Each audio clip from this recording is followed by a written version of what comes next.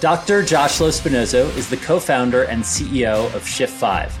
Josh is an entrepreneur with deep expertise in cybersecurity, data science, and systems software engineering. Prior to Shift5, he co-founded Red Owl Analytics, an insider threat detection platform acquired by Raytheon Forcepoint in 2017.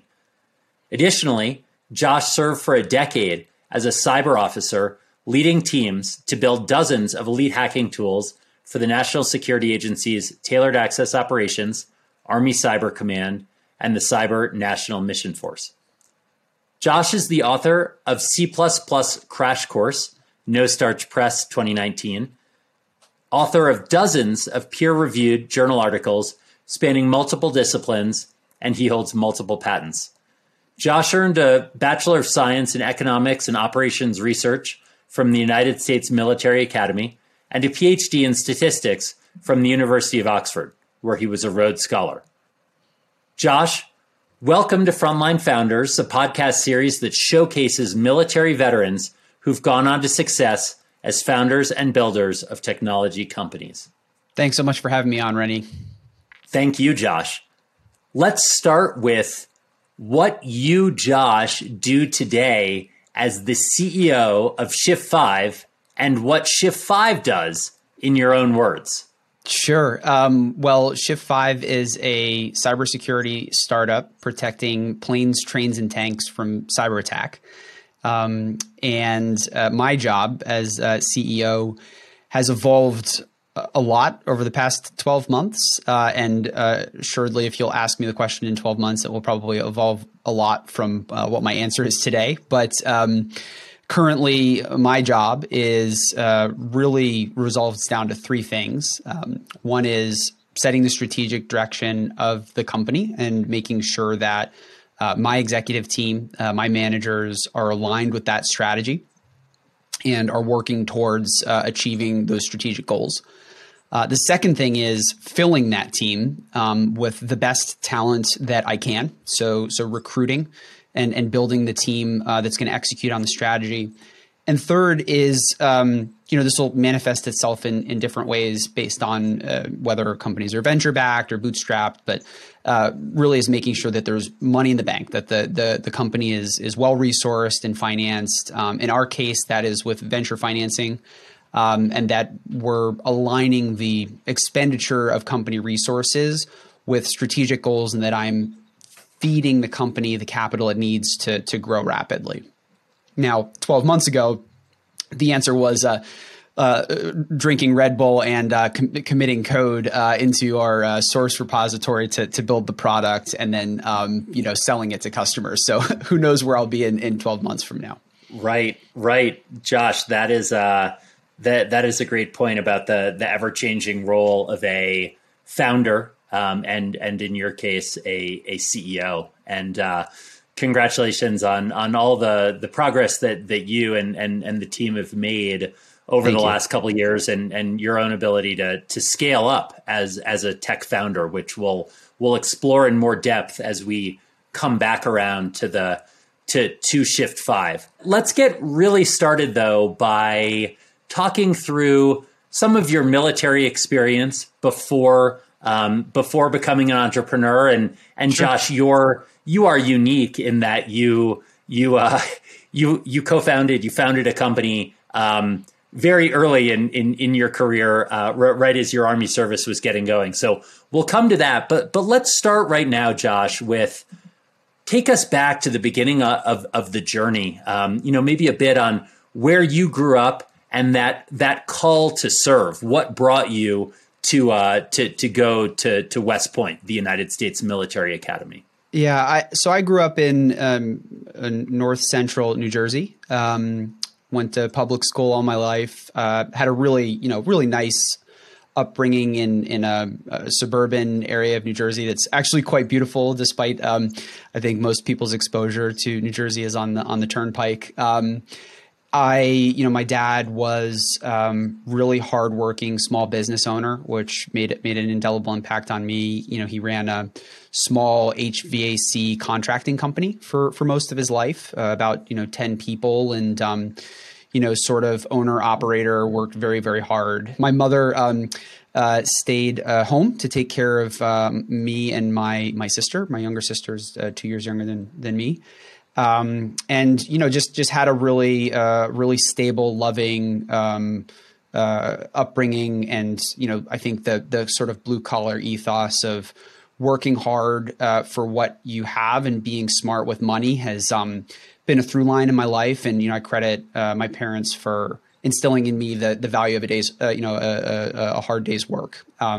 I was a freshman in high school when the attacks against our nation happened on September 11th, 2001. And being proximate to New York City, Rennie, I know you lived in New York City for a big part of your life. Of course, those attacks had, profound impacts on the nation and the world at large. But I think they were particularly acute and tangible for people that live, within commuting distance of what I used to call the city when I grew up. As far as I'm concerned, it's still the best city in the world.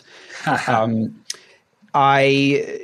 had friends and family who lost people in those attacks. I visited the World Trade Center many times as a kid. So, there was a visceral connection I had with that aggression. And I think anybody who grew up in that area at that time felt the same thing.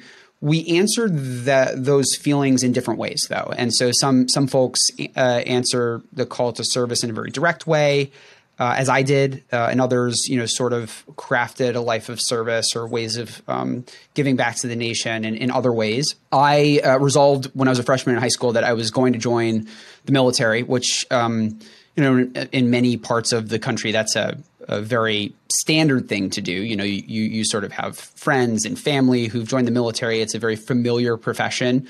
That wasn't really the case where I grew up in New Jersey. It was viewed as an extremely unusual choice to join the military. And I know, Rennie, you share a lot of that when you joined the Marines, given where you grew up and the contexts that you found yourself. But I felt just this inexorable pull towards joining the military. My grandparents, both my grandfathers had served. One in the Seabees in the Navy after World War II, and then another as a United States Marine. Hoorah! So I actually was so convinced of my path. I had found out that at the service academies, West Point was about an hour and 15 minutes north of where I grew up. Mm-hmm. There's a program for folks that are enlisted, in the military to join the service academy.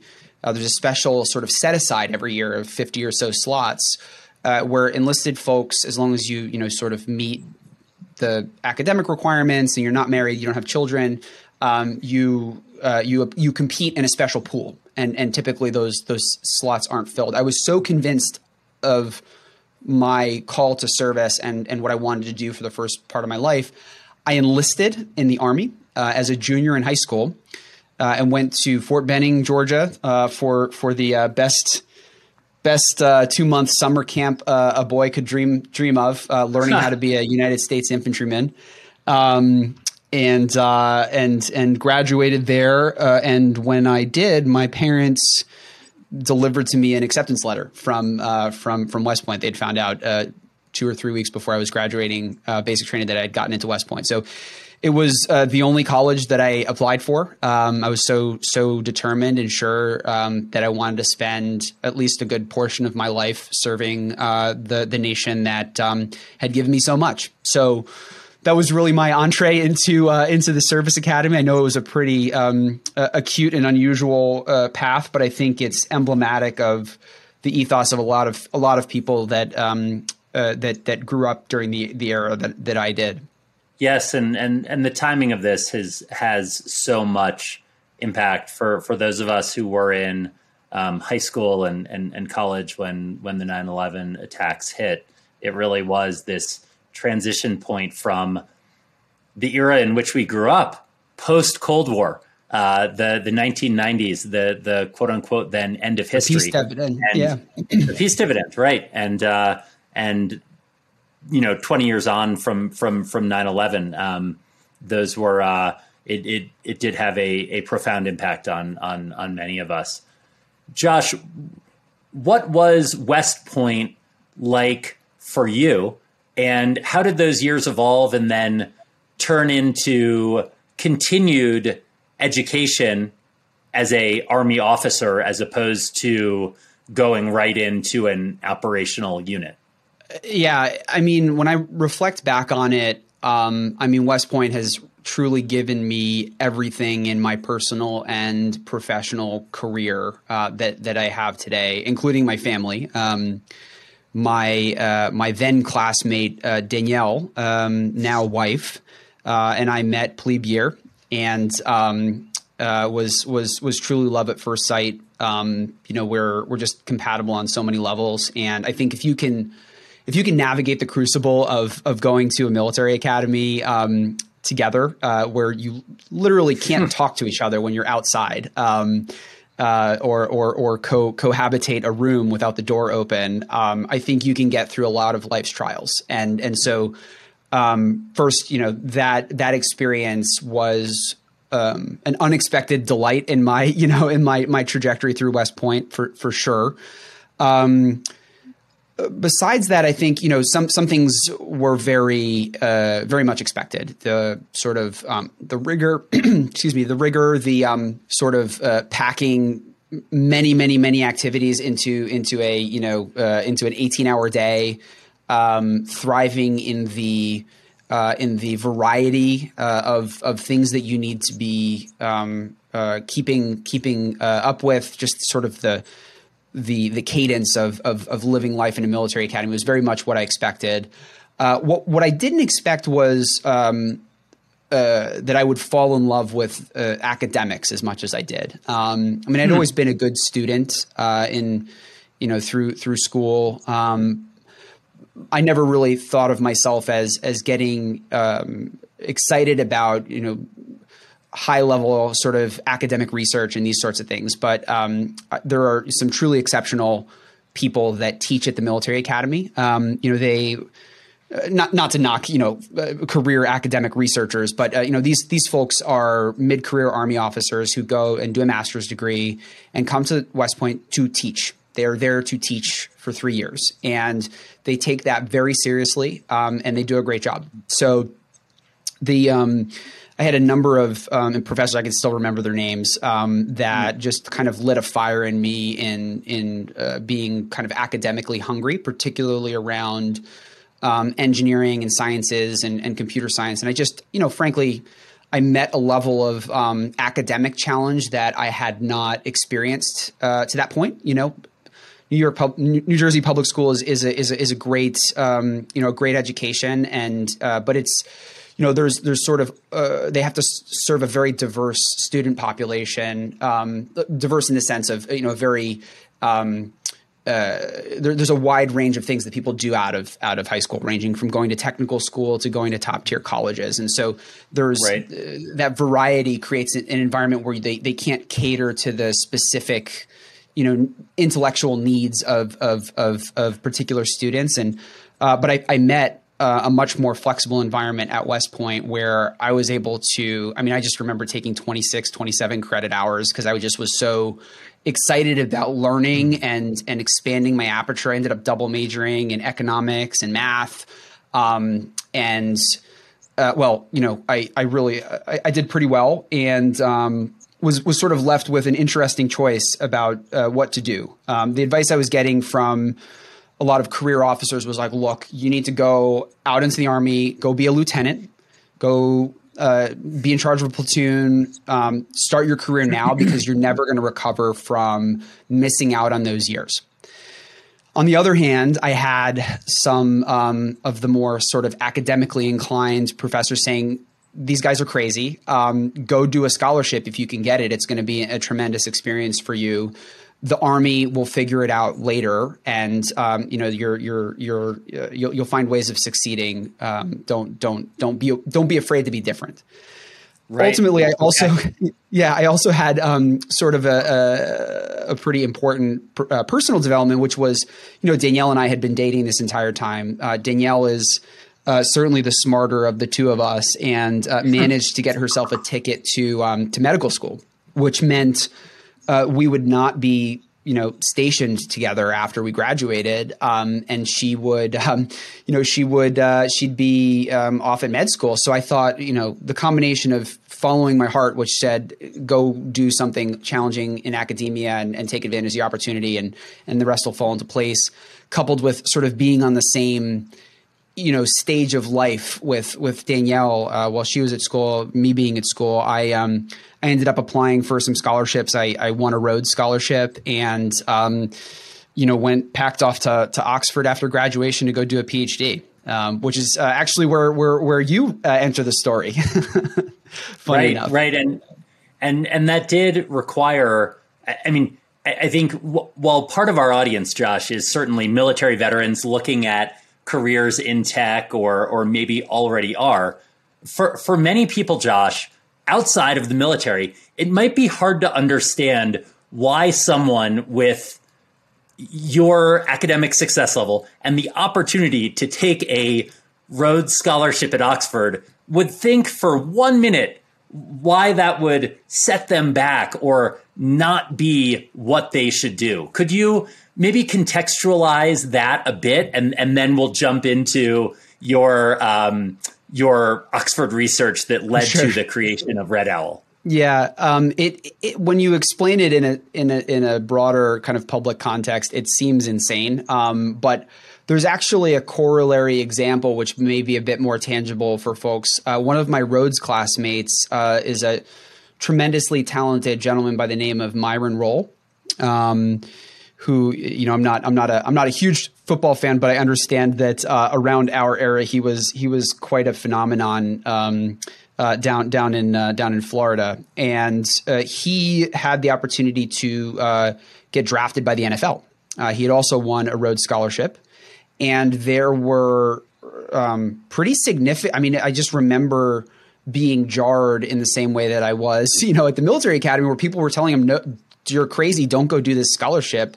What are you doing? Like, you made it to the promised land. Like, go get drafted into the NFL." Now, I'm not trying to equate getting commissioned as a second lieutenant in the United States Army with getting drafted by the NFL, but the context in which Myron found himself among people who value that achievement of joining the NFL and getting drafted as a singular focus for one's life is corollary to the kind of environment that is instilled on you in a military academy, where the pinnacle of achievement, you work very, very hard to get commissioned as a second lieutenant. And many would say that time is the best time that you'll have in the military, being able to be in charge of a platoon and going through that experience.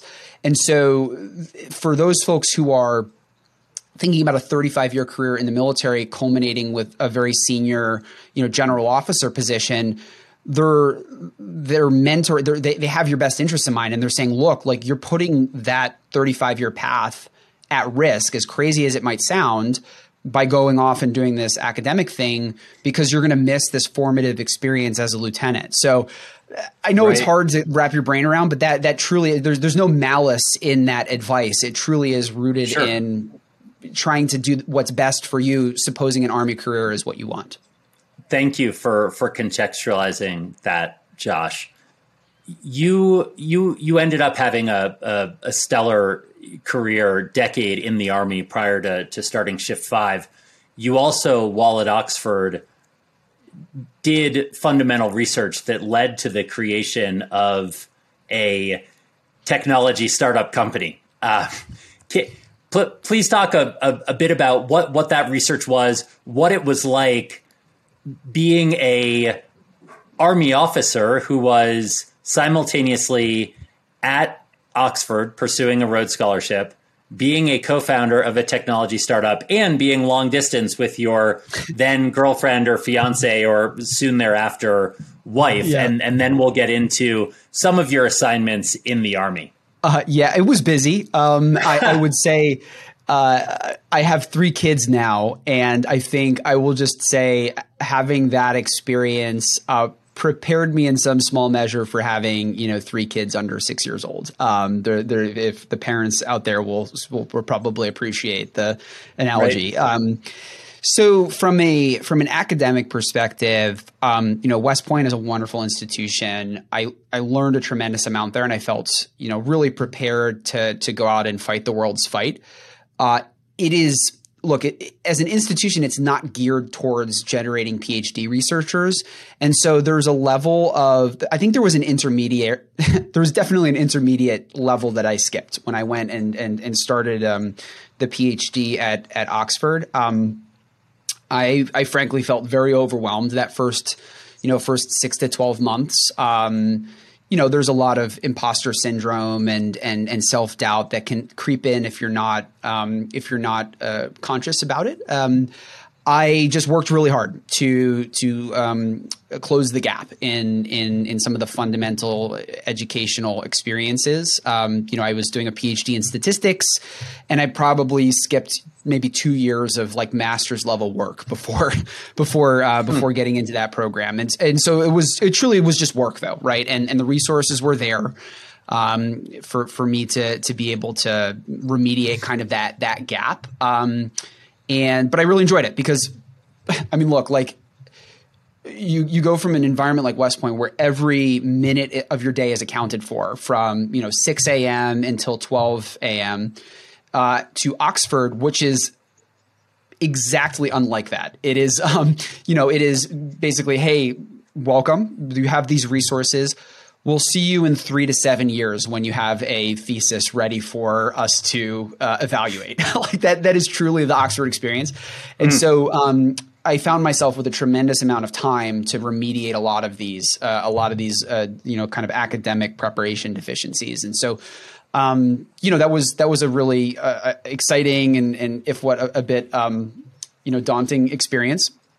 But what I found was, once I kind of applied that work ethic that I had from the military academy to the task of getting a thesis worthy of publication done, I actually ended up having a lot of time on my hands after about the first year and a half, which is when I took some of the research that I'd been doing, and it inspired this idea of taking communications data, human communications data, and using that as a substrate for drawing inference about insider threat. And we now know this as, user entity behavior analytics, but this was a pretty nascent field back, 10, 15 years ago, almost at this point. So I decided to start a company around this idea called Red Owl. Which is, where we met Rennie, as we sort of were acquainted through a mutual acquaintance, and that was probably up until then the best experience of my life was building that company with you and our other co-founders. Just the sort of idea of having something you want to see in the world, and then working to build a team around solving, building that thing or solving that problem. That's an itch that entrepreneurs get that's only scratched by doing. And so, balancing finishing the dissertation with, being in Baltimore quite a bit for the purposes of growing Red Owl together, and then also commuting back and forth to New Jersey to see Danielle on a monthly basis was a lot. But I look back on those days very fondly. I think it was probably the best year or two of my life until that point, for sure. So.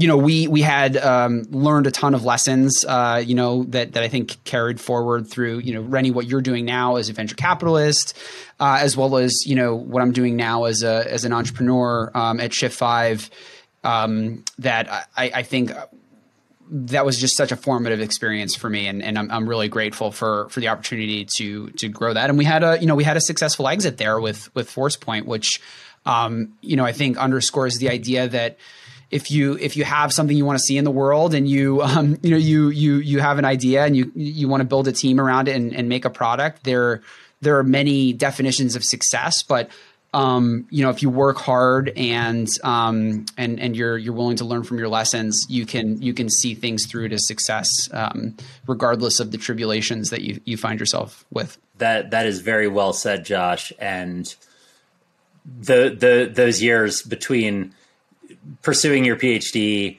co-founding and building a company, and trying to spend as much time as possible with Danielle were, I think that's nicely said, that it prepared you for 3 children under 6. Yes. So that's excellent. And let's also thank, our other founders there, Guy Filippelli and Les Craig, who, patriots, military and intelligence veterans who've gone on to success. So that was a special time, and as you said, nice to get it to a good result, and an incredible experience for a Army officer at that early point in your career to be part of that and learn all those lessons, which in turn have set you up for your ability to scale Shift 5. Josh, before we turn to Shift 5 and everything you and the team is doing there, you spent the 2010s essentially at the forefront of many important things that were going on in the U.S. military and government, as the impact of cybersecurity, cyber attacks, the nature of how we all communicate digitally became clear to the world. Could you talk through some of the highlights of your assignments as an Army officer during that decade? Yeah, for sure, Rennie. I think I had my first brush up with Army's Human Resources Command directly after graduating from Oxford with my PhD. They decided the best use for my newly found skills was to send me to Ranger School in Fort Benning, Georgia. Which I will say was a wonderful experience, despite maybe the lack of continuity with my previous experiences and those that would follow after Ranger School. But after that, the stars just kind of aligned.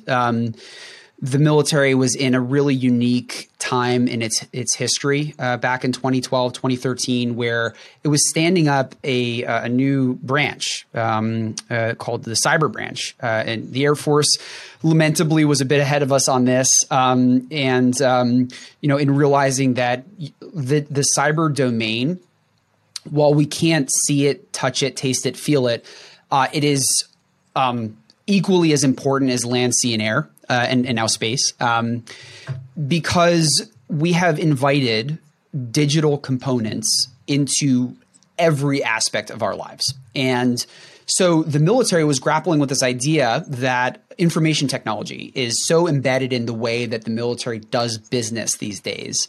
From command and control to all of these sorts of other uses of information technology.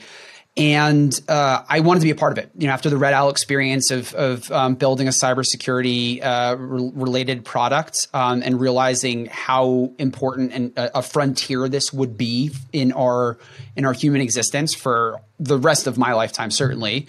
I wanted to be part of something, not to mention there's an entrepreneurial feel to standing up a new branch and helping to define what it means and building a team. So I was yearning for that experience again, and largely got it. I was very fortunate to be able in the early days to spend some time in tailored access operations, which is the National Security Agency's elite sort of tool development organization, where I learned. I just got a world-class education in systems programming, information security, from frankly the folks that invented those fields.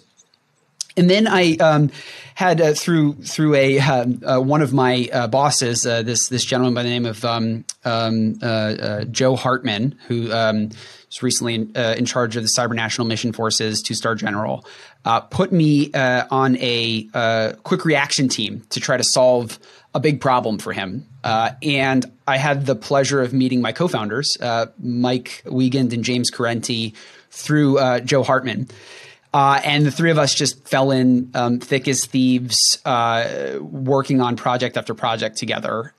So these guys, I have to credit them. They expanded my thinking on what a digital component is. You know, I think with the sort of TAO experience, I had a very focused view on information security being related to information technology, right? Things like cell phones, laptops, network gear, those sorts of things. And James and Mike had the insight that, there are other digital components out there. There was a Wired article that came out recently that the microcontroller, sort of the smallest computer, general purpose computer that we have, was not invented by Intel.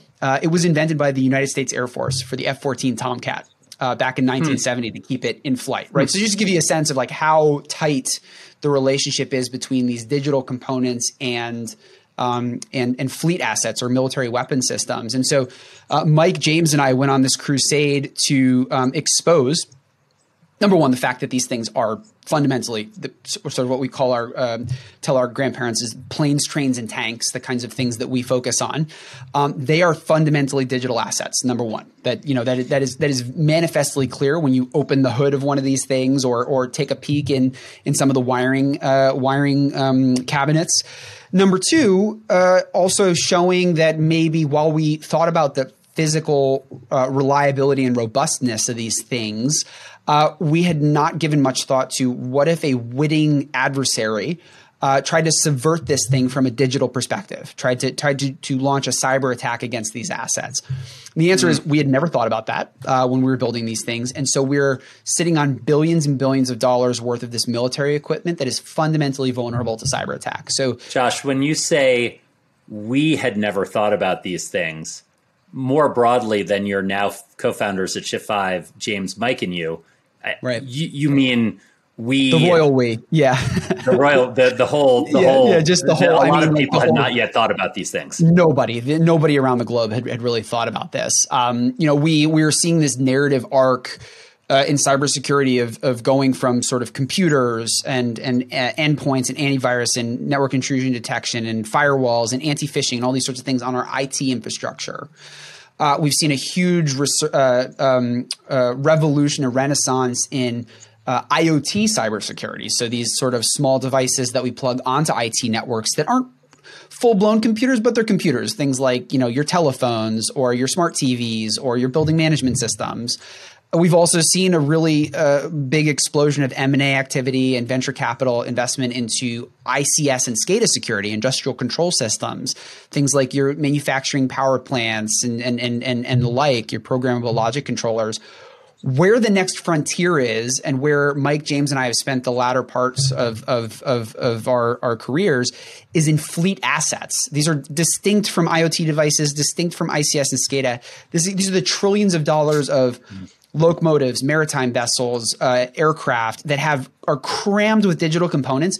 But we collectively, as a cybersecurity community, and as more broadly, the owners of these assets, have never thought about them from a cybersecurity perspective. And the result is we're sitting on this massive latent risk, which is the mission that Shift5 is trying to answer the call to. That sort of the inflection point for Mike, James, and I, and when we decided to get out of uniform and go be venture-backed startup entrepreneurs, was in 2018, the Government Accountability Office, which is a major office in the U.S. government, responsible for doing sort of auditing and looking internally and in a critical way at how the government's functioning, released a report called the Cybersecurity of Weapon Systems. And you read this thing; it's unclassified, which it featured a lot of the work that we had done. But you read this thing and you're left with the impression that this is the biggest national security crisis of our time. That basically the idea that we could go to war with an adversary and aircraft could fall out of the sky, or tanks could stop dead in their tracks and turn into 70-ton paperweights, or we could sink submarines. These ideas are so terrifying to the military, and by extension, they should be for the rest of civilian world, because these assets are constructed in the same way, whether it's a military aircraft or a civilian aircraft. They're all designed in the same way that is fundamentally vulnerable to cyber attack.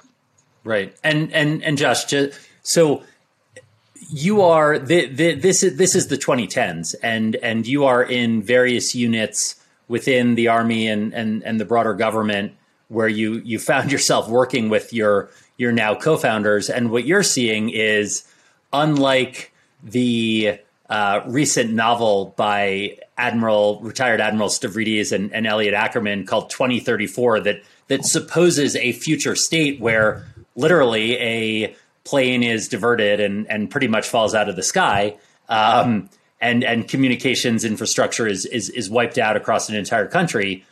What you are learning firsthand as a young Army officer is not necessarily 2034. This is 2016, 17, 18. That is possible, as early as now, and you're still in uniform at this point. That's exactly right. And, I will just say these attacks aren't theoretical. The DoD is under attack every day, and they're not theoretical. These attacks are not theoretical.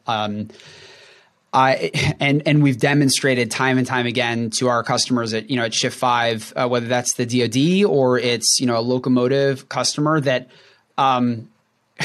just because these assets are unusual and maybe a little bit obscure, doesn't mean that it isn't possible with a few $1,000s worth of equipment to do some truly devastating things to these systems. And right. What's worse, so you have now an environment where basically IT systems, by and large, if you're sort of doing what you need to be doing from a modern cybersecurity hygiene perspective, it's pretty difficult to subvert an IT system. Like an iPhone, for example, there are $1 million payouts, multi-million-dollar payouts for you to be able to subvert an iPhone from like a text message or a browser session, right? Like there are entire people who like build their very lucrative careers on attacking iPhones or browsers or network gear. There's no such corollary in the context in which Shift5 operates, these sort of fleet assets. Your iPhone is 100 times more secure than the passenger locomotive that you take to work every day, which is right. Pretty surprising to learn, but it becomes scary when you consider what the consequences are. So for an IT system, if you get attacked, we've seen really significant effects. I don't want to minimize those, but you're generally unable to conduct your business, or you have embarrassing details that are released to the internet or things of that nature. When a cyber physical system gets attacked and you lose control over that asset, people can die. We had number of examples here. I mean, the Colonial Pipeline hack, again, was on the IT side, but it goes to show you that when there's a physical system attached to that IT system, you can shut down supplies. I mean, we were unable to pump gas on the Eastern Seaboard not too long ago because of the Colonial Pipeline. The JBS meatpacking plant attack. There were concerns that we were not going to be able to buy meat in the supermarket. We had an attack in Oldsmar, Florida, where a control system was taken control of, and an attacker tried to put 10,000 times the safe amount of lye into the drinking water. These are like really scary attacks. And there are other examples which illuminate the sorts of things that could happen to these assets if we don't protect them from a cybersecurity perspective. The Boeing 737 MAX 8 issues come to mind. So to give you a sense of the way we think about these systems, they are more or less full digital control these days, most of these assets. So you have a collection of sensors, things like what is the pitch of the aircraft, how fast is it going, where is it in space and time with a GPS antenna, those sorts of things. And then you have actuators, the things that control the aircraft. So, control the engine, control the control flaps on the surface, those sorts of things. They all communicate over a totally unsecured bus. Think of it like a chat room, basically. And so if you put data onto that bus, it is fundamentally trusted. And the aircraft or the locomotive or the maritime vessel will just take action based on that data. And we saw exactly that happen in the 737 MAX 8 crashes. So you had a sensor that was submitting erroneous pitch data. The aircraft thought it was in a stall condition, and the MCAS system kept pushing the nose down. And eventually, two aircraft crashed because of this system. Now, I'm not suggesting necessarily that those were cyber attacks. And so as far as we know, they were not. But it illustrates just how sensitive these systems are to being subverted, and how by putting small messages on a digital plane on a communications bus, you can cause massive devastation. And so those are exactly the sorts of effects that we are trying to prevent from happening, because the consequences are just they couldn't be graver. Right. And so you and your will-be co-founders are still in uniform, working on these matters firsthand. What is the decision process then for the three of you at the time to say, we've had a great run in the military, we've had a big impact, let's build a solution for these major grave challenges that we're seeing from the outside rather than staying in uniform? Talk us through when you all left the Army and the beginnings of Shift 5. Yeah, it was a really tough time, honestly. So you sort of see the narrative arc of my career as paralleled by Mike and James. Like, we really loved serving in the military. There's a satisfaction you get to putting a uniform on in the morning and knowing that you're like answering sort of a higher purpose. I actually wrote an article about why I left the military. It was called Fish Out of Water. And it turned out to be a bit of a composite opinion among junior to mid-career officers in technical fields like cyber, explaining how, echoing back to the advice I got not to go take a Rhodes Scholarship and study at Oxford, there is I don't want to use the word dogma because it implies sort of a lot of negativity, but there is a very crystallized path for how you ought to think about your military career. And for folks that want to deviate off that path, there is certainly, there's certainly, you're going to get advice that you're doing. You're throwing away the possibility of reaching the promised land of sort of making general officer and having increasing levels of impact. For us, we really enjoyed managing and leading soldiers, for sure. But what we found was that there was about to be this 10-year period in which we would, become field grade officers and be very focused on sort of staff work and taken away from the very technical, low level leadership that we were doing up until that point. So from a professional development perspective, we were a bit misaligned from that path. But more importantly, what we found was that no one was coming to save us on this issue of protecting the world's fleets from cyber attack. The OEMs are driven by requirements that are generated by the government. They're not going to fix these issues, certainly for the old systems, but even for the new ones, unless we go through this very lengthy requirement process. And there's an obscurity around these fleet assets that is creating a big moat between cybersecurity professionals that work on IT and even ICS systems and these very bespoke but prevalent fleet assets. And so we looked at each other and we said, no one on the planet knows more about how to attack and defend these systems than the three of us. The military is not a place for building a product and delivering that product widespread across, all of these programs of record. We've done a lot of great work in our 10-year career. I think it's time to hang the uniform up, go raise some venture capital, and build the product to be the change we want to see in the world. And so we made the jump, and it was the best decision we ever made. We had this intuition. We were really excited and passionate about this vision.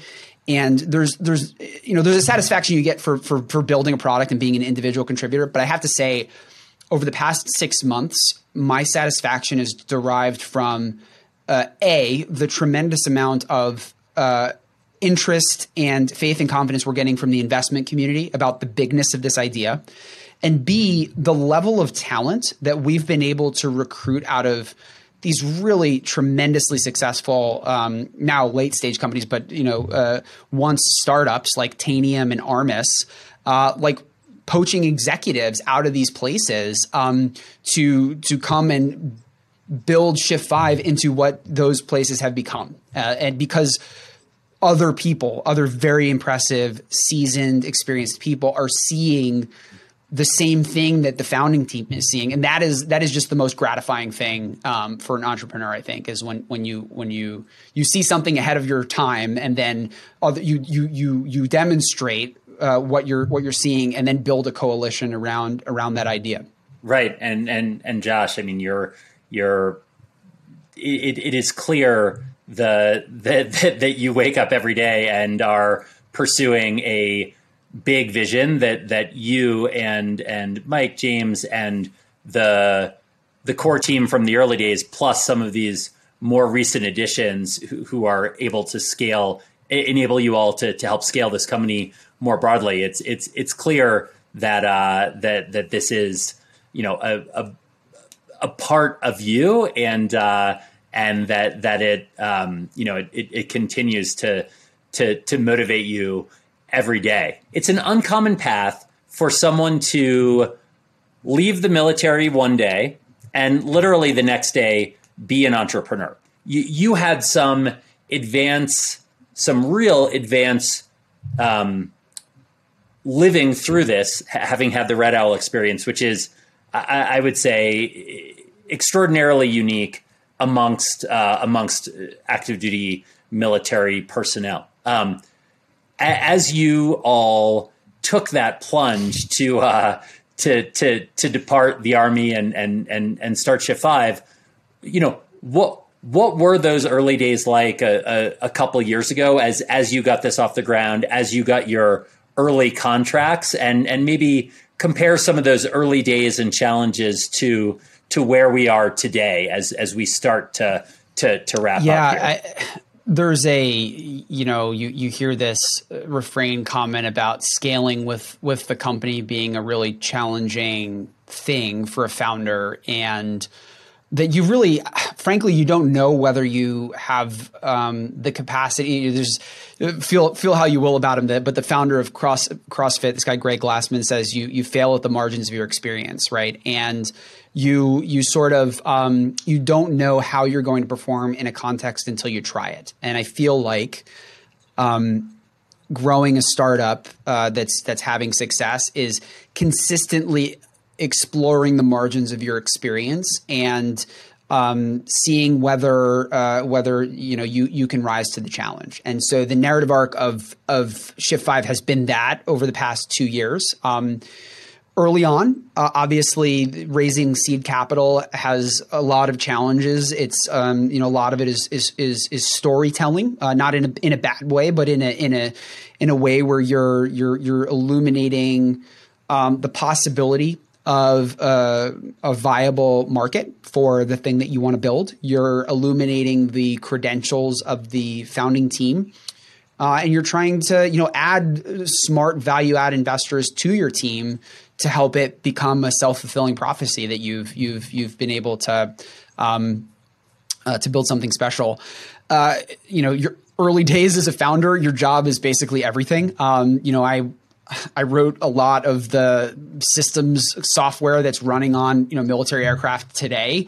By virtue of the fact of there was no one else around to do it, right? I mean, you're just like, okay, Mike, I need you to go take these customer meetings. James, I need you to set up all this infrastructure and do all of these, important operational types of things for this engagement. And I'm going to go, build the thing that we need to go collect money on this contract. You're figuring out all these things in flight, and then over time, if you're doing what you're supposed to, your job gets more and more focused. And that's a good thing. That's a good sign. And so I went from sort of individual contributor in most contexts to managing individual contributors. So we started hiring people. We got a full stack engineer here. We got a marketing person here. We got a salesperson here. We hired a head of finance. So you start managing those individual contributors.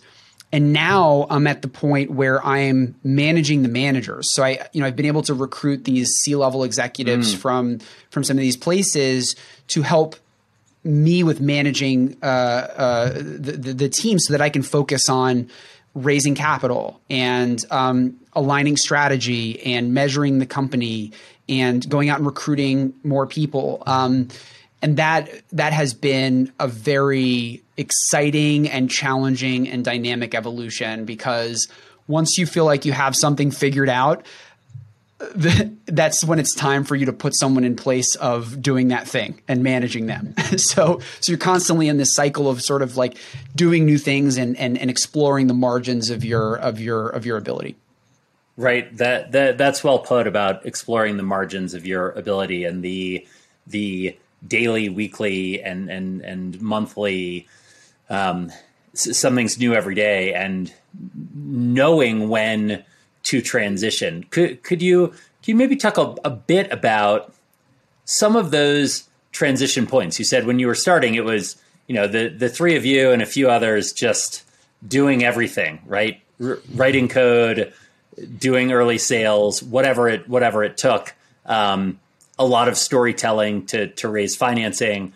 Then it was a small core team, and as you mentioned, more recently it was probably a combination of showing the success you've already had, and also I would imagine some real storytelling too, to paint the vision for this incredible C-level team that you've been able to recruit, and balancing when to recruit those people versus when to, as you said, ensure that you have resources and have the capital in the business to pursue your broad vision. I mean, you put your finger on something that, I have, a sample size of one really for this. So it's anecdotal. But from what I can gather, talking to other entrepreneurs who've made similar decisions around, moving founders around into new roles and hiring external talent, there's some common themes here. It's not rocket science. Although in practice it can be very, very hard.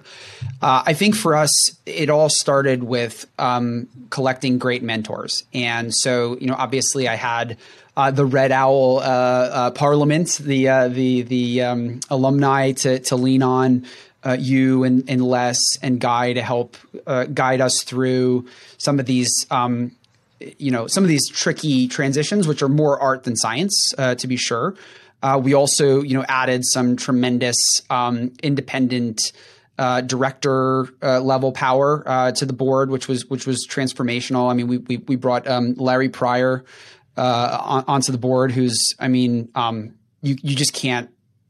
That sort of experience is invaluable, and I think having that very active and empowered board to be there for strategic engagement, but sort of operational distance has been one of the most transformational aspects for me as an entrepreneur, because I have a sounding board of extremely experienced, vested people helping me through these, navigate these tricky waters.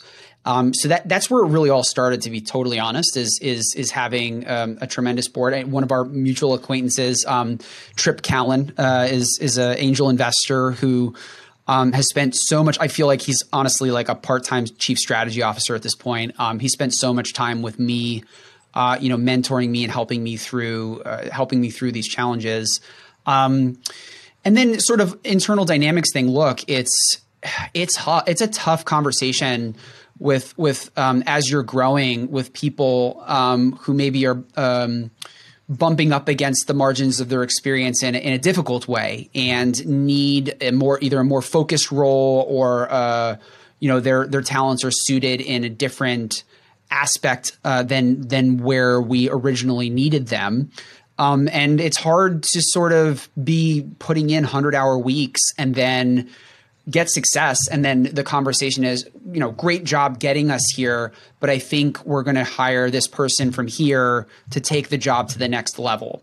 At an intellectual level, you should receive that kind of, that sort of transition with, it's almost handing a baton off. Like you just ran a, record setting 400, someone else is going to take the next leg, right? That's the mentality, but right. We are creatures of pride, and there's an aspect of like, I built this, and now you're taking it away from me. So that's, as a founder, probably among the most difficult conversations that you'll have when you meet success. If you're being honest, if you really are continually looking at your organization and saying it's the man before it's the mission before the man, and we're going to put the right people in the right place at the right time to grow this thing into a big